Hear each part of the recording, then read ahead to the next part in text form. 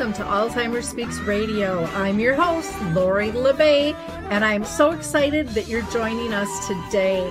We are going to have a fascinating conversation as usual as we learn from people all around the world at all ages and stages of life. Stay tuned as we shift our dementia care from crisis to comfort. Here we go. What you think about, you will bring about dementia change. We will.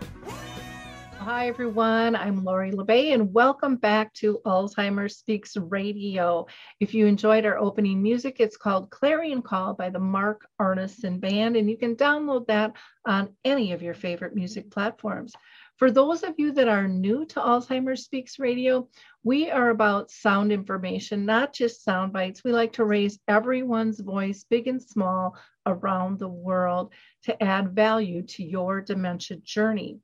Now, before I introduce our guest today, I always like to do a little bit of housekeeping, so I'm going to do some shout outs for you. One is to Arthur's Senior Care. I can't thank them enough. They sponsor Arthur's Memory Cafe, which we do the second and the fourth Wednesday of each month. We are still doing that virtually, and anybody around the world is welcome to join us. Also to Brookdale North Oaks here in Minnesota, we do a Caregiver Connect meeting in person the last Wednesday of each month from 10 to 11 a.m. at the Shoreview Community Center. And I would love for you to partake in either of those or both of those. Just reach out to me at radio@alzheimerspeaks.com. And then, of course, I would be amiss if I didn't mention Dementia Map, our global resource directory, which keeps growing each and every day. So please go to dementiamap.com to find out more information. And it is free. You don't have to set up an account. So don't worry about any of those types of things. And then if you have a service, product, or tool you would like entered in there, again, reach out to me. I'd be glad to give you a tour on how you can set that up. We have about 150 different categories, and we're always looking for new content. Thank you so much for all of you who have visited so far. And last, I want to mention an opportunity where you can join Alzheimer's disease research in just minutes from your home. It's called Picnic Health. So just go to picnichealth.com/speaks and sign up, and you'll actually receive $25 just for doing that. Picnic Health collects and digitizes all of your medical records into one online account, and then you can consent to share anonymized data of your records with medical researchers. And by examining this real-world data in your medical records, researchers can find out a lot of information that they can't find out in clinical trials. And there's a lot of important information in each person's unique health journey. So feel free to share your journey. And again, if you are caring for someone with Alzheimer's, you can sign up on their behalf and manage their medical records in a Picnic Health account as well. Learn more at picnichealth.com/speaks and get that $25 when you sign up. So we are going to hear from the Footbar Walker, and we will be right back. Introducing the life-changing Footbar Walker. I'm Peggy from Danville, Kentucky, and I'm 91 years old. The Footbar Walker revolutionized my care of George. It absolutely benefits the patient and the caregiver both, and that's the beauty of it. It's so easy to use. It folds up just like a dream. I got it in and out of the car without any effort at all. The saving that I made from having to put him in a nursing home came to about $192,000. Does someone you love use a walker? Do they struggle to get up from a seated position? Are you a caregiver dealing with physical pain and stress as you help your patient? The Footbar Walker was designed to assist not only the patient, but also the caregiver. Patients have more control standing up, and no lifting from the caregiver is required. See how it works at thefootbarwalker.com. That's thefootbarwalker.com. Peggy, would you recommend the Footbar Walker? Do I ever? I would not be in the health that I'm in today at this age had it not been for the Footbar Walker. Well, thanks for coming back. We're going to have a really interesting conversation about slowing down and yet still moving forward and not losing your pace. And we are so lucky to have Jonas Freud with us, and he is with Mind Kicker, and he has a martial arts background. And today he's going to talk about, how we must dare to slow down without losing speed. And he uses unique holistic concepts to do that. This is really important in the world we're living with because, my gosh, things are moving awfully fast and seem a little bit out of control for so many people. I hear so often. Another little tidbit about Jonas that you want to know is that he cared for his father with dementia, and he also works with leadership groups in coaching, as well as speaking and teaching sustainable leadership on how to improve your life and your work by combining Western technology and Eastern wisdom. So I know this is going to be a fascinating conversation. He is very unique in his field, and he's active all around the world. He's helped thousands of people maximize their potential by using digital analysis, reflections of emotions, thoughts, and behaviors using mental training techniques. Among other things of interest, he has worked with monks in Japan, learning how to change people's subconscious patterns and create new and better strategies for life. So please help me welcome Jonas. So Jonas, I am so excited to have you with us today. So thank you so much for coordinating this. I know with time zones and stuff, it can be a little crazy. You're over in Sweden, it's morning here, and I know it's beginning of evening there. Let's start out with asking, have you been personally touched by dementia in your own family or circle of friends? Yes, I have. My dad had dementia the last 5 years of his life. So that's why I was personally touched and became a caregiver for my dad. So you definitely had firsthand experience through this whole journey. I want to have you tell people a little bit about your background with your physical and mental training.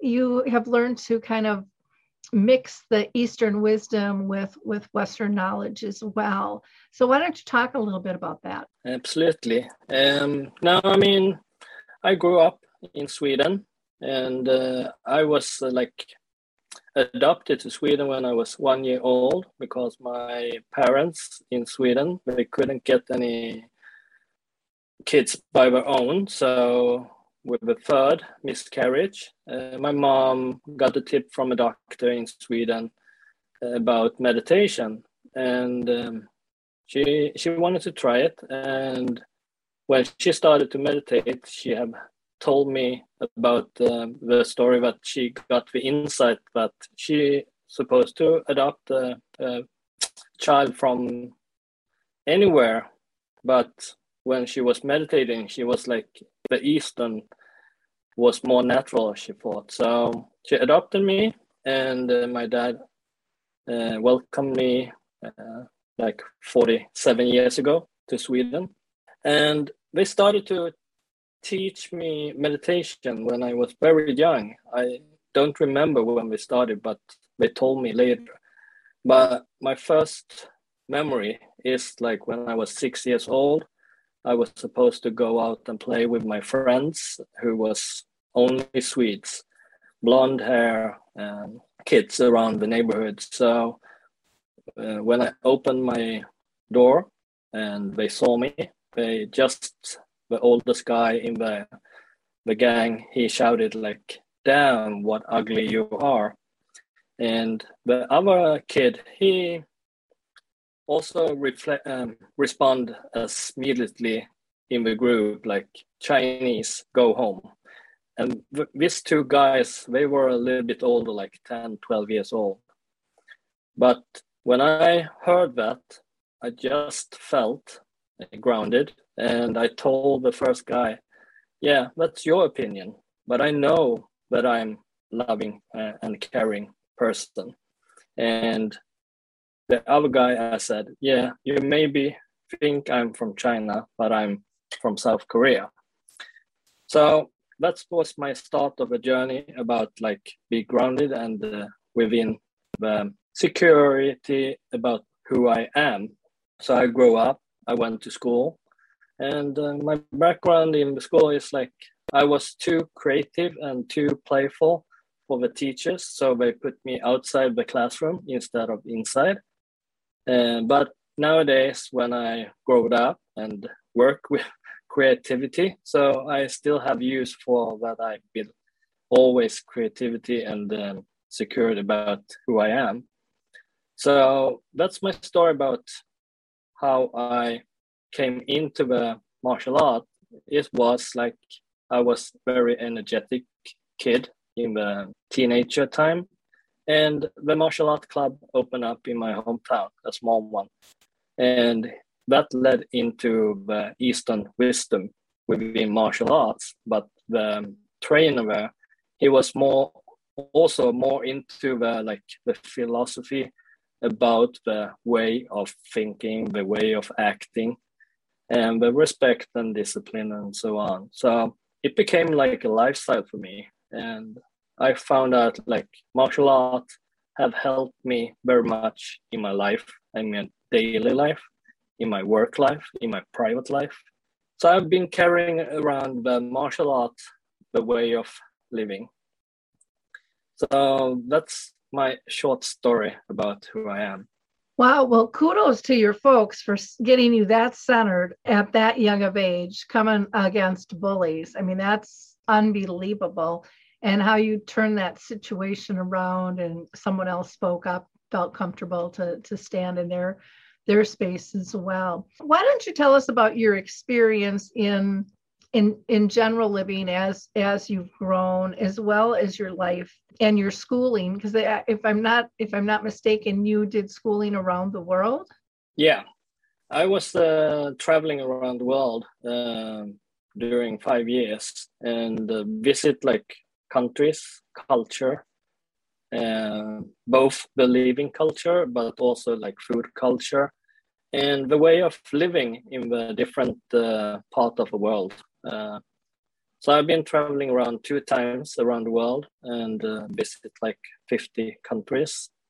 So I've always been curious about like how they do it and why they do it and so on. So I learned how they're living in the different part of the world, depending on what the possibilities are for them. But one major memory that I have is like when I was in Japan and I was visiting a small island named Okinawa, and they taught me and showed me like how the way of their lifestyle was. Like after a good night's sleep, they put on the clothes to harvest what they have been putting out, or they putting out the new to harvest later. So they did the physical work daily, and then they prepared the dinner, and they told me, hey, no too full. So they already told me like they're not eating their full. So they only stay like, and that's been science by like 80%, I believe. I read like an article about it, but they told me like, don't eat too much. And that's what we do in Western world. And then if you have any problems, you talk about it before you go to a good night's sleep. And so it was like a very profound way of living for me. So I did it 3 months, and it was really good insight that the body and the mind was really feeling good in that 4 parts. And eventually I ended up as well in Japan with the Japanese monks, the Zen monks, and they also told me without telling me, because it was a silent monastery. So they told me by body language that for this one is that I remember it was like every morning, the first 3 mornings, I was very tired. And they told me, this was in 1995, they told me that I'm sleeping and breathing with my mouth. during the night. That's why I'm tired. So they taped my mouth and let me sleep with taped mouth. So I learned how to breathe through my nose. And that made me more energized because they knew it. Like the air you breathe in during night sleep with your mouth is not good for your body. I don't really know the English word, but I hope you understand. So I got so many like biohacks in my traveling. So that's I'm really grateful for today. The breathing through the mouth, I know as I've gotten older, I think I tend to do that and I don't sleep as well. I think a lot of different things from just drying out the throat and so forth, probably an irritant, but that's interesting. I don't know if I'll tape my mouth shut tonight, but I'll be more conscious about keeping my mouth closed when I sleep and see what happens there. Let's talk more about your journey with your father. What was it like for you to hear of his diagnosis, or did you see symptoms prior to even bringing him in to getting diagnosed? Yeah, about my dad, about the dementia, it was like I could see the signals about the dementia. He like acting differently, and he like about like the memory. So I was like, okay, here in Sweden, you grow up. When you get old, your memory get worse. But it was not something else than just memory. So I recognized the signals, but I couldn't tell what it was. But after a while, I understood maybe it's some kind of disease. And I was like, yeah, hearing with my friends who is like within the medical world, and they told me like it might be like Alzheimer's, dementia, maybe it's he getting old and the memory is just bad. So I was like curious about, because I haven't heard about like dementia and Alzheimer's, and no one in my relatives had it. I haven't experienced something. So I was looking for like how could I learn more about dementia and Alzheimer's. So I read a lot of things. I talked to a friend who was science about it, and about friends who was working in the elderly care and so on. So they told me, and then I understood how that disease worked, and I could see the similarity, or like the thing is like, yeah, it might be dementia, but this is like two years before he was diagnosed with dementia. And that time he was still at home in the house together with my mom, and she was getting frustrated every time I met her, and she called me up and like, now he forgot to turn off the oven and so on. And she was having a disease as well, but just physical. So it was very physical, exhausted for her. So that was my journey about to find out about my dad. And the last 5 years, after 2 years at home, he couldn't stay at home, so we needed to put him on a caregiving home. So that was my journey about to make the best thing that I could, as living apart from him and very far away. And my mom couldn't visit him as often she wanted because of logistic problems and physical problems. And it was a challenge. But every time I met him, I built up like a method and the way of like prepare myself to meet him, because I could like know that he is not in that room in his mind when I visit him sometimes. So then I just read more about it. I met people who had their own experience, and I just suck it in like curious person I am, and try to find out, okay, how could I give life quality to my dad as a son? And also I was observing like the care home, how they did. And it was like not really nice experience to see the care homes, just like it's another product in the home. And so I started to do my training with my dad, with everything I learned and read about. So I like mapping my dad's life and come to the conclusion within the science that he loved music. He was dancing when he was young every weekend. So I knew like, okay, music he loves. And then he was really good in soccer playing, so training and physical training. And he was talking about that very much. So then I realized like he needs physical training as well, because they didn't give him. So everything on that one, it was like a puzzle that I found out that I wanted to, make it best to my father. So. Okay, so can you share with us how you prepared yourself mentally to engage with your dad? Did you have a pattern of things that you did before you went and saw him?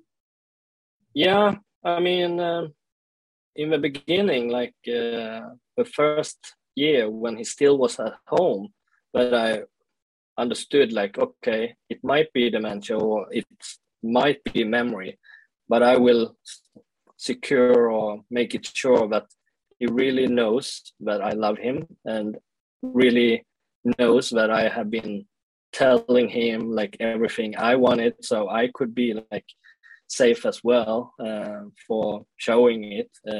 Hopefully I've been showing it all my life, but you know, that was the preparing the first thing. I knew that I have told him and he had received all my love that I wanted to like share. And when he moved into the care home, my preparation was like mentally, it was like, and emotionally, I prepared like he might not recognize me this time. How am I supposed to accept it? And how am I supposed to act on that? And for me, it was like, okay, if you don't recognize me at right away as like the natural response, it's fine for me. I accept that. So that was my main preparation about that. And then I start to do more preparation, like, okay, could I prepare myself to involve him more when I'm visiting him? And that's where the science came into, like, okay, the music he loves. What happens if I put on the music he loves when I visit him? Or if I show the picture that he really remember really much about it. So that was a really turnover for me when he was like hearing the music. I could like tell his body language. He was like, after a few minutes, like he was released. He was more conscious about where he was there because he heard the music in the room. So some of that kind of tips I trained with my dad. You know, I like, when you had said you mapped his life, and at first I wasn't sure where you were going with that because people use that term in different ways. But bottom line, it was mapping it out of what brought him joy, what kept him engaged. And, when you mentioned the music, my mom loved music too, and she would just light up. I mean, she would be kind of discombobbled and disconnected, but that music, it just, I mean, literally her head would cock and she would be, clapping to the music, her toes and hands and her whole body would go. I mean, one time she did a shimmy. I didn't even know she could move like that. And we all just laughed. It was like, oh my gosh, that's been hiding all these times. But it's like an awakening within. And I understand when you're talking about, and some people who have an experience might not get this, but there becomes this connection with who's ever around them in that moment, enjoying the music. I mean, you like, you can't deny it. It's magical. And then you also talked about dealing with him when he might not recognize you.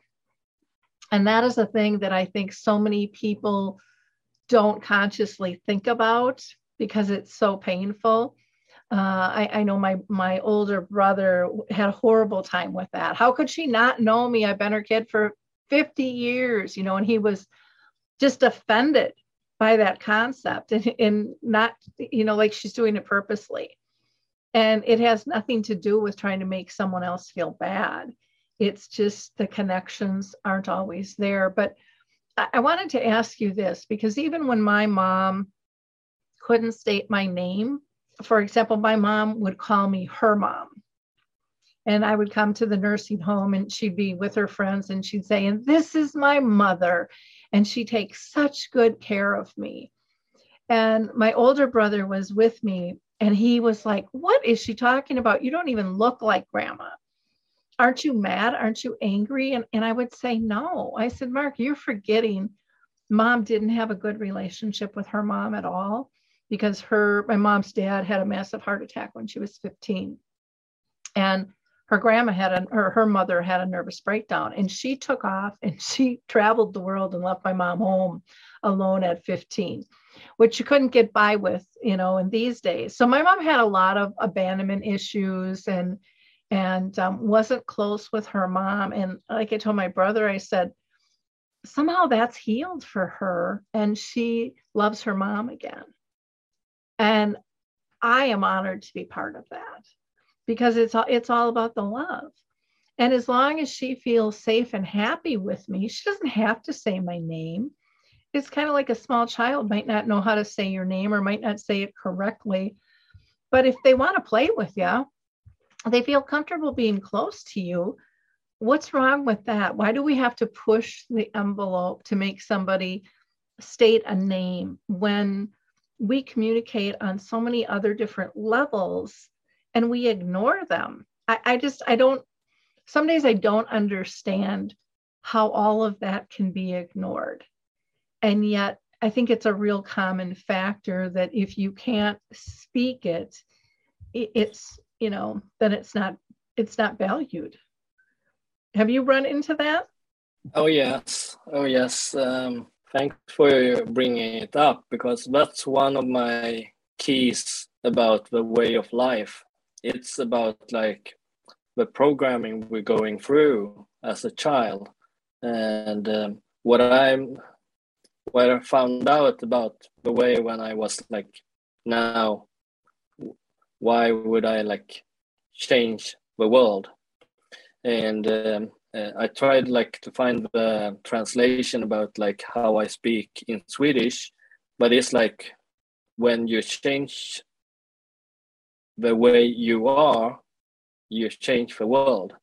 And what I want to say about that is like, when I meet people who has issues, it's like personal problems or anything, but for example, it's like the secure about the name. It's like, I've been trying, like I told you, I have experience to live in the monastery without telling the names. I don't need, because the body language tells me that my brothers loves me as I am. And that's what I understood when I met my dad, and he lost his like speech as well, because he was like lower and lower. I couldn't hear sometimes, but his body language told me. And when I touched him, I could feel like he touched me back with just a movement to press in my hand. And that's what a signal that I teach other people to understand. What does that signal means, not the behavior, because behavior is only a result of the signals that they are telling me. So about that thing, I want to like mind hack people. Like, is it really your truth, your own truth about the name of your your title in work life and get like unemployed, they're losing the identity because their identity is the title. I am the CEO, I am the HR boss, I am the leader. So they're living by the titles. And when I talk to kids, it's same thing. Why are you afraid of spiders? For like a teenager. And they say, I don't know, but I am. Okay. And why are you afraid of spiders? I asked them many times. And finally, they said like, yeah, it's because I heard it when I was very young from my mom. Ah, so you've been living through your mom's feelings all your life. Yeah. So are you afraid of spiders? No, I'm curious. Yeah.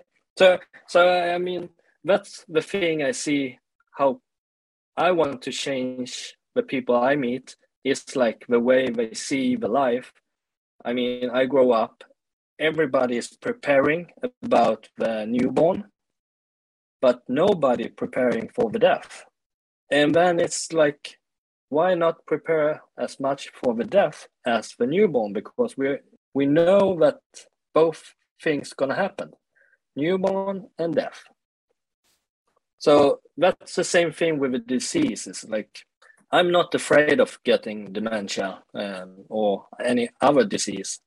I'm afraid of the people who are gonna take care of me. And that's like my main goal. Like, okay, if I could teach or train people to just think differently, do differently, feel differently, then it's gonna be like maybe like a better situation for everybody. Oh, I totally agree. And I like when you brought up, the newborn and the death. Because the newborn, like you said, we get all excited. We've never met this person before, but there's all this excitement. Then we live a full life, or as long as this person's been around. We have all of this contact, all of these memories, and then we just kind of want to ignore it and shove them out the door and get it over with and not think about it. And to me, that's such a dishonor to the person. We really need to rally around and celebrate what this person gave us and how they enriched our lives and others, and not be fearful of the talk. My mom was really big on death and dying, and so she would always bring us to funerals and wakes when we were really little, and she would actually get scolded by her friends for doing that. And my mom would say, they're around when they come in, they should be around when they go out. They need to understand this full cycle of life. And so when my mom actually passed, and for those of you that don't know, my mom lived with dementia for 30 years. In the end, she started coming to me in dreams. And she actually told me, you're not going to be here when I die. And I was all offended because I'm always that person for transition. And I'm like, what do you mean? And she just said to me very, very boldly, she said, if you're here, the rest of them won't experience death because you'll just take care of it and they'll just stand back and watch. She said, I want them involved. And she said, I also want to know that you're going to continue your work. So when my mom was actively dying, I had 2 keynotes out of state and I had to leave. And everyone in my family thought I was having a nervous breakdown because I wasn't at her bedside. And yet I was with her totally on a spiritual level. I mean, we were connected so closely, and it was an amazing trip. And yet I still got to experience everything through video conferencing.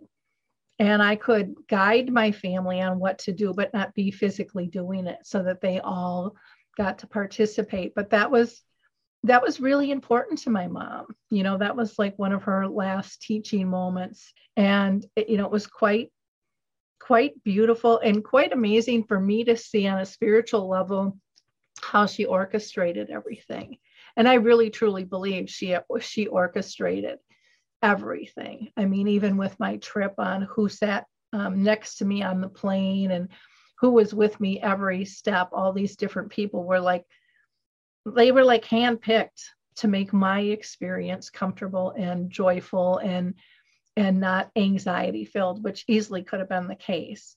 But like you, I think of the moment when you were in the door and the bullies made the comments to you, you were really grounded. I think I was really grounded too, in going, I am honoring my mom's last wish, and there can be no wrong in that. And so that made me feel, extremely comfortable and confident with that. But yeah, the messaging around death and dying has to change. I mean, it really, we've got to take this scary out, because to me, I think it's one of the most beautiful moments you can participate in. It's right up there with the birth of a child. I can't say one outweighs the other, honestly, to me. And I don't know if that sounds goofy to you, but they both can be very beautiful, beautiful experiences. Oh yeah. I mean, I'm totally agree on that one. Like it's similarity for me. I mean, on my funeral, with my like grandma, grandpa, my friends, parents, and so on. I mean, I feel the power every funeral I've been on to. But same as you saying to me, is like I don't need to be there physically. That's why I've been developing my emotional training as well. And yeah, some people says it spiritual, but for me it's all energy, and what you put the label again, it doesn't matter for me. But if you are there in your heart, mind, soul, doesn't matter for me. So for me as well, like, because I already knew that the possibility that I will be at my mom's or dad's bed when they are dying is very small, because I will not manage to get in the car and go to the hospital, or even at home. So I already prepared myself, like you said, like I will be there when it's happening, emotionally, physically if I can, but mentally I'm already there. So I'm very happy to hear that more people could actually prepare and train and develop their feelings. And that's what I understood, like so many kids are living through their parents or the closest people around them by their feelings, and will not discover or experience their own feelings. And even the adult that I coaching, like they start crying when I like go deep, profound, like from the beginning of the childhood. And they're telling me like, yeah, I remember now when I was in the sandbox and playing, and I got like a plastic tractor in my head, and I was about to start crying because it hurt. But I had a voice who told me, stop crying, it doesn't hurt, go play on. And then he realized, like 57 years old, it was my mom's feelings that I've been carrying around all my life, and all my employees think I'm really tough and hard. So after that coaching session, he went out to talk to his employees, and he started to cry, and the employee was like applauding him, like, wow, we thought you were really hard and no feelings, but here you are. So he also understood like the way of leadership. You need to be vulnerable. Vulnerable? Yeah. So I came to that, like, if people, or especially within dementia, because that's something that I can't control by myself, because it was my dad who was controlling that process. But I could control everything else. Like I told you, like I prepare, I can just make it the best of put on some music, and do the physical training as well, because it was a really good impact when I trained like martial arts with him. Even he was in the wheelchair, I could train, and he was exercising, and you could feel his pulse, you could feel his heart beat like pumping up, and that was also great impact on his life quality. Well, yeah, being engaged. I think people kind of take that for granted, or don't understand how powerful that is to feel that you can participate and that you can achieve at any stage of life. There's all these levels of connection. For me, going through the disease journey with my mom, I found that there were multiple levels of unconditional love I didn't know even existed before. And that, I think, increased my spirituality or energy connection, whatever you want to call it. But it was incredible. I mean, you can't even put it into words. That's about the best I can summarize it. But it really was not of this realm of normal communication. Yeah, and I remember one thing when I visit my dad one time. He wasn't speaking. He wasn't showing any body language or anything. So I understood okay, today is gonna go really slow. Mm-hmm. So I was just in the room. He was living like an apartment room. Mm-hmm. So I was just sitting in the room, not talking to him. I was watching him or like that, but I just was sitting on his bed, and he was sitting in his wheelchair. Mm-hmm. He was looking out the window, and through the window, it was like a flower in the window. Mm-hmm. And after 45 minutes, because I reckon it's very long time quiet and so on, but 45 minutes later, he just told me very clear, like he normally not speaking to me Mm-hmm. clear.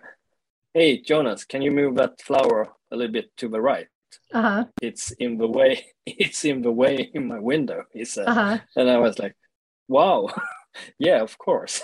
Mm-hmm. So I helped him, and then he went back, totally quiet, and didn't communicate anything with the body language or speech or anything. So I was that was a new experience for me. So I was there 2 hours.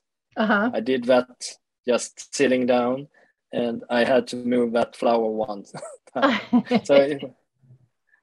But I believe that because I felt like he was there still the time within his energy and like that. So that's what I just wanted to tell. Oh, that's neat. Thanks for sharing that. I wanted to ask, in terms of your coaching and stuff, can people sign up with you to be coached on their dementia journey? Are you formally doing that? Yeah, I do that. I do that nowadays, one-on-one, Mm-hmm. and to build up the families. Mm-hmm. So I start maybe with a son or daughter who got the parents Mm-hmm. involved. So I start there as my own journey. But my goal on that journey is to involve the care homes and the caregivers, the professionals also, to understand how you can use the creativity and the insights and learn how to read and understand the signals. Because my dad, he was so many times just acting on his behavior, and they didn't want to understand, they didn't have the time to understand or like that. But then I introduced them why he did some of the behavior when I'm not there. So that's what I try to do now, to share my knowledge, my experience to people who is involved within dementia everything from like the emotional training and the mental training, and how you could prepare yourself for every visit, if it's every day or it's once a week or once a month or once a year. But also like the communication, how you can speak without speaking. So sort of. So I train people who hire me. So one-on-one, private, and I do the organization because I need, and I think, like I said, accelerate this journey, because I'm not afraid to get the dementia, but I'm afraid of the people who are gonna take care of me. So. And I think if we can remove that fear, because I think you're not alone. There's been so much stigma put on that, and again, people believe what they hear, and it becomes their reality, and they're really, not thinking for themselves, which you talked about earlier. So I think that that's very, very important shift to be able to make. I also think, when you talked about working with the monks, and it was a silent retreat basically when you were there. I went to a silent retreat, and it was only for 48 hours. And at first I thought, I can't do this. I talk all the time. I'm not going to. I loved it. And it took me 2 weeks to settle back into being at home with all the noise, because everything seems so loud and so crazy. And I realized how much I loved that peace and quiet, because, when you have that peace and quiet, you also have that opportunity to be calm. And it's much harder to be calm in busyness. And I think that's one of the problems too with staff and families is, if something's not going their way, everybody gets anxious and they just keep elevating one another. And there isn't that grounded person to just go, okay, let's break this down. Let's just look at the why. Why did this happen? Let's not blame. Let's not go there. This isn't a punishment. Let's just figure out how to make it go better next time, and how to resolve this, and get everybody, not just the person with dementia, but get all of us calm again.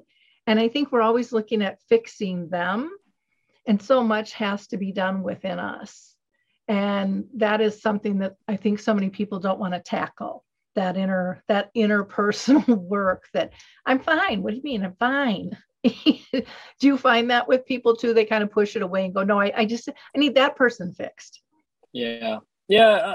Everything starts with yourself. When you fix yourself, like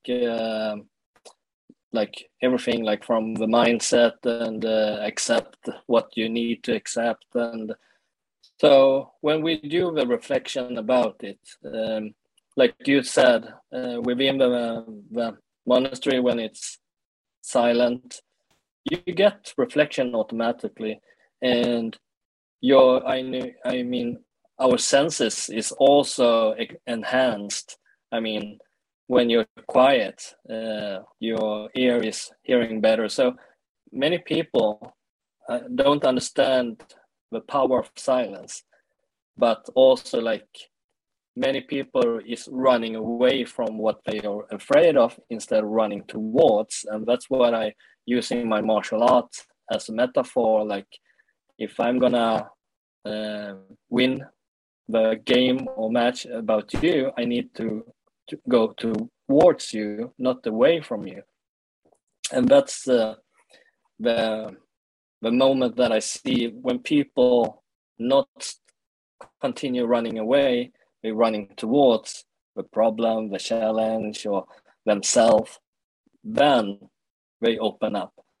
And so I believe, as you said, we got a lot of things of training of, but eventually I think it's gonna be the tipping point about like we can train, but it need to be from the young age during all life. So the school system has a lot of teaching the kids about life and death and everything in between. I agree. My granddaughter, well, she's in first grade now, but when she was in kindergarten, I'll never forget, we were bike riding, and she hopped off her bike And then she sat down and, she started meditating. She closed her eyes and crossed her legs, and just out of the blue, like 3 different times. And I said, well, what are you doing? And she's like, I just need some quiet. And she just meditated. And I thought, oh, what a beautiful thing that they're teaching. And it was a real peaceful ride. And I wasn't quite connected with why she needed the quiet, but I think it was just more she wanted to connect with nature on a different level than pedaling through. She wanted to absorb it, was my perception of it. And she wasn't old enough to be able to say it, but I was so amazed and I was so appreciative that they were teaching that, because that was something that was never taught to me at that age. And I think if we can get kids to understand that they can be in control of their environment and their thoughts, and to be able to calm themselves down, the world's going to look very, very different to them. And that's very exciting to me. Oh yeah.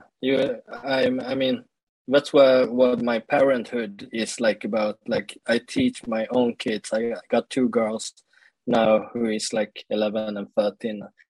I train them without they know that I'm training them about how to reflect and how to feel the body, feel the emotions. And I just want them to understand that they own their own life. Then I can be a guide. They don't need to do my mistake or mistake. Mm-hmm.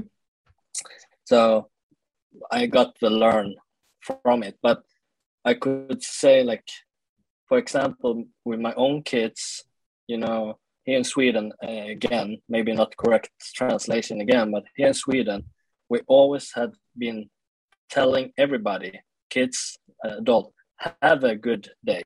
Mm-hmm.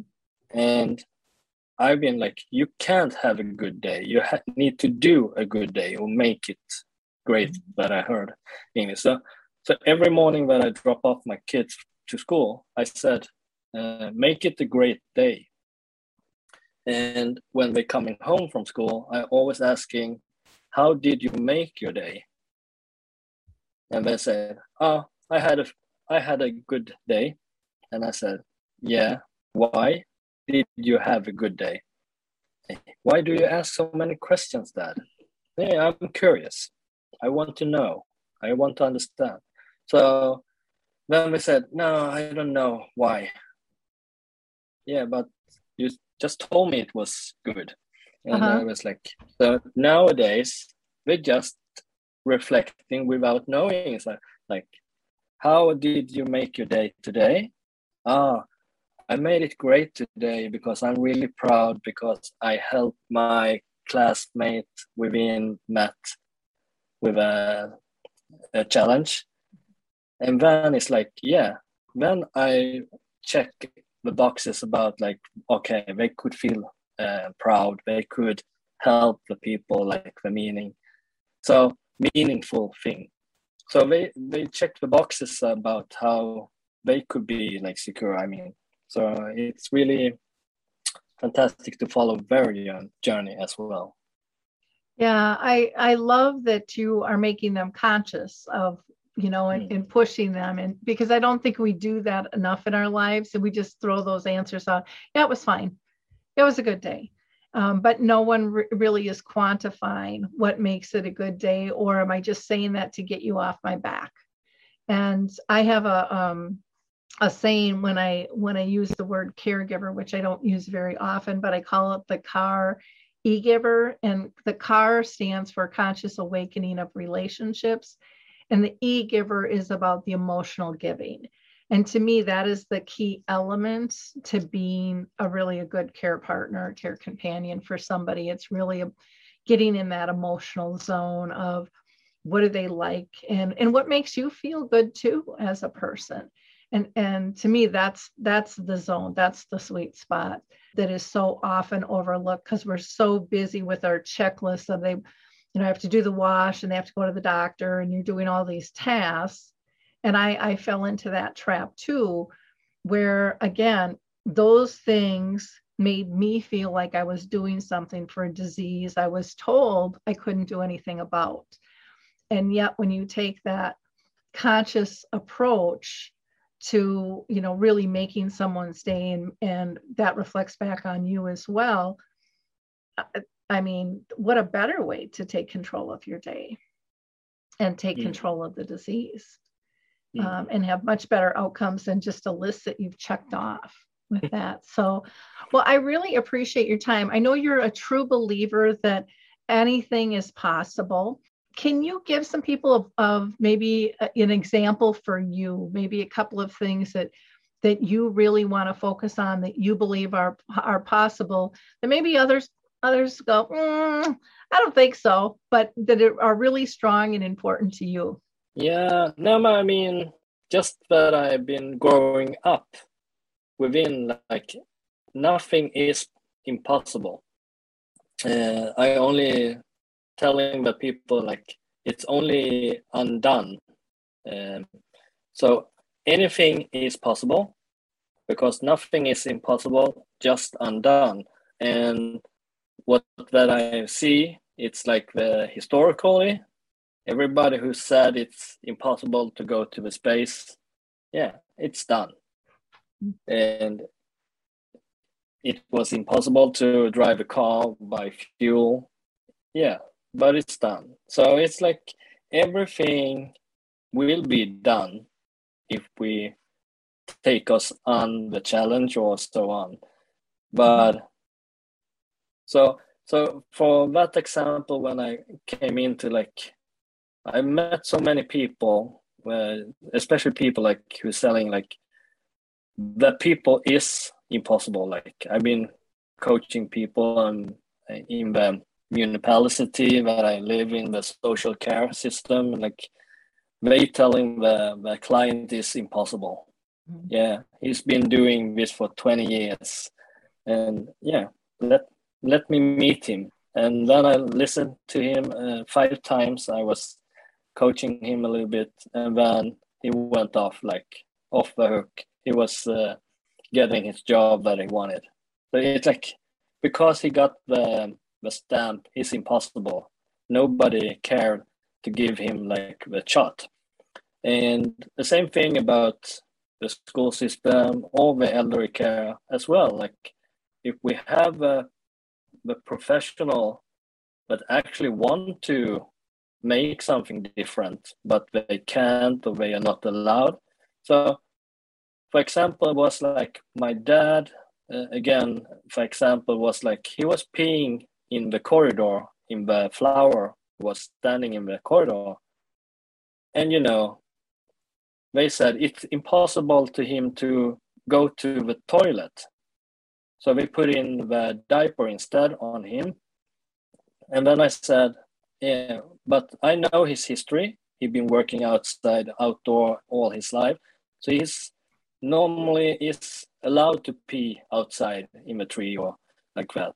And I told them, if you try to put the flower in the toilet, maybe he will go to the toilet by himself. And no, we can't put the flower in the toilet. We are not allowed. We don't have money to buy it, and so on, everything. But one young student who was heard me, and she told me the next day I visited, I tried it, Jonas, and it works. So same again, like, nothing is impossible. It's just undone. Yeah.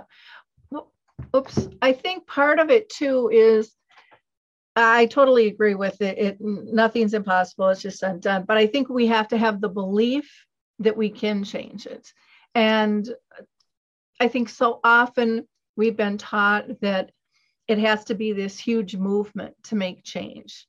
Everybody has to be on board. And I think it's really important that we teach people the power of one that they have. And I think we also have to honor creativity and allow, like, staff and individuals to be creative and think outside the box. If it's not working inside the box, then we got to think outside the box. And to me, that's a really simple concept. And I kind of go, okay, this is like a common sense thing. Why don't more people understand this? And it's because it's been such an ingrained belief that we've grown up with. that our parents and their parents have believed. Not that many people have really gone deep to say, well, what do I really think? Mm. You know? Yeah, it's about the generation that you is talking about, because when I have lectures or inspirational talk or speech, I talk about the Christmas ham, a story about that Lisa, 4 years old, asking her mom, why does we cut off the ends of the Christmas ham before we put it in the oven? And the mom, she said, no, I don't know. I haven't thought about it, but hey, it was grandma who did it. So I do the same thing. Let's ask grandma. And they went to a grandma and asked her, and she said it's the same thing. I don't know. The old grandma, she just did it. And we asking her, and then she said, yeah, it was just, I needed to cut off the ends of the Christmas ham to fit in the oven. Yeah. So it's like nobody questioned it. We're just doing it. And the same as you said, talking about the programming, it's like, yeah, it's my feeling. If I put on my feelings to my kids, yeah, then we know the result again. So that's why I really want my kids to have their own feelings that they can control, that they really own as well. So that's what I see the challenge as well. Like nobody really reflects on why do we do what we do. So no, that's the question. Like I'm really asking a lot. Like, why do you do what you do? And many people don't know because they haven't reflected, they haven't valued it and revalue it, rethought about it. So that's just like the way I want to, like, can you feel new things? Like, can you rethink? Can you reset your programming? So I really try to teach people to be mind breaking, like mind kicking. Like when I have a masterclass, sometimes I just holding up one thing and I telling the group like, hey, do you know what this fork is for? And everybody says, Jonas, it's not a fork, it's a cup. Yeah, but you didn't listen to me. Do you know what this fork is for? So eventually they're like, now they got how to reset it. Because if you don't know it, I can say anything what this is. This is my Christmas tree. So that's what I want to like train the mind. Like the left side is the most people into. I'm more into the right side. So yep, that right or wrong side, you know, there's gotta be an answer and it's gotta be mine type deal. Yeah, we really have to get away from that and learn from others. Just learn to communicate and bring joy and solace. And I think what a beautiful gift, you know, doing a coaching package with you would be for family and or for a community, you know, to have, let them open up and see things in a different light and help them build skills to deal with things differently. I mean, I really can't think of a better package to be gifted with, you know, than something like that. Because it's, like you said earlier, it's something that people can utilize throughout their life. It's not just the dementia journey, but it'll change your whole world and how you look at it, how you react to it, and how you engage with it. So thank you. I don't know. Yeah, just a short one. I know it's time now, but I don't know in the States, but here in Sweden, when my father got the disease, dementia, I got the invite letter to go to a meeting to information about dementia. And, you know, they just talk and everybody was sitting. Nobody understood anything.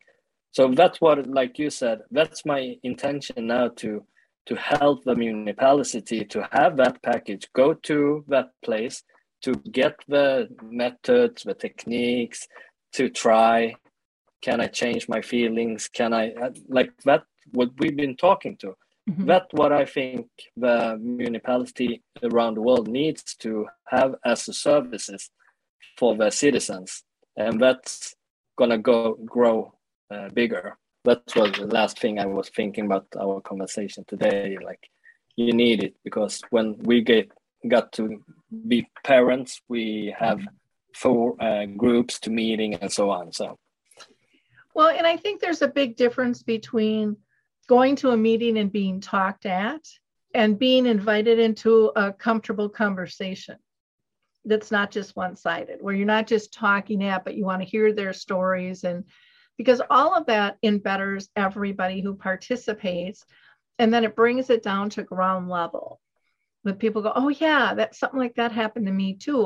I didn't know that anyone else was going through that. And it develops that compassion and that empathy, and that it reduces that feeling alone. And that alone, I think, makes such a huge, huge difference. So people can contact you by going to your LinkedIn page or your website, MindKicker, and we'll put those both up so people can see those as well. And your website is in Sweden, but if you go to Chrome and you go into the search bar where the URL is, you can click on a little icon to change it into whatever preferred language you have. So, and that's very, very easy to do. But thank you so much for the work that you're doing, and it's so needed. And I really appreciate your time today, Jonas. thank you. For our listeners, I hope you enjoyed this show. Please like, click, and share. Like I always say, don't keep these nuggets to yourself. Share them. That's why we're here. Until next time, we'll see you later. Bye now.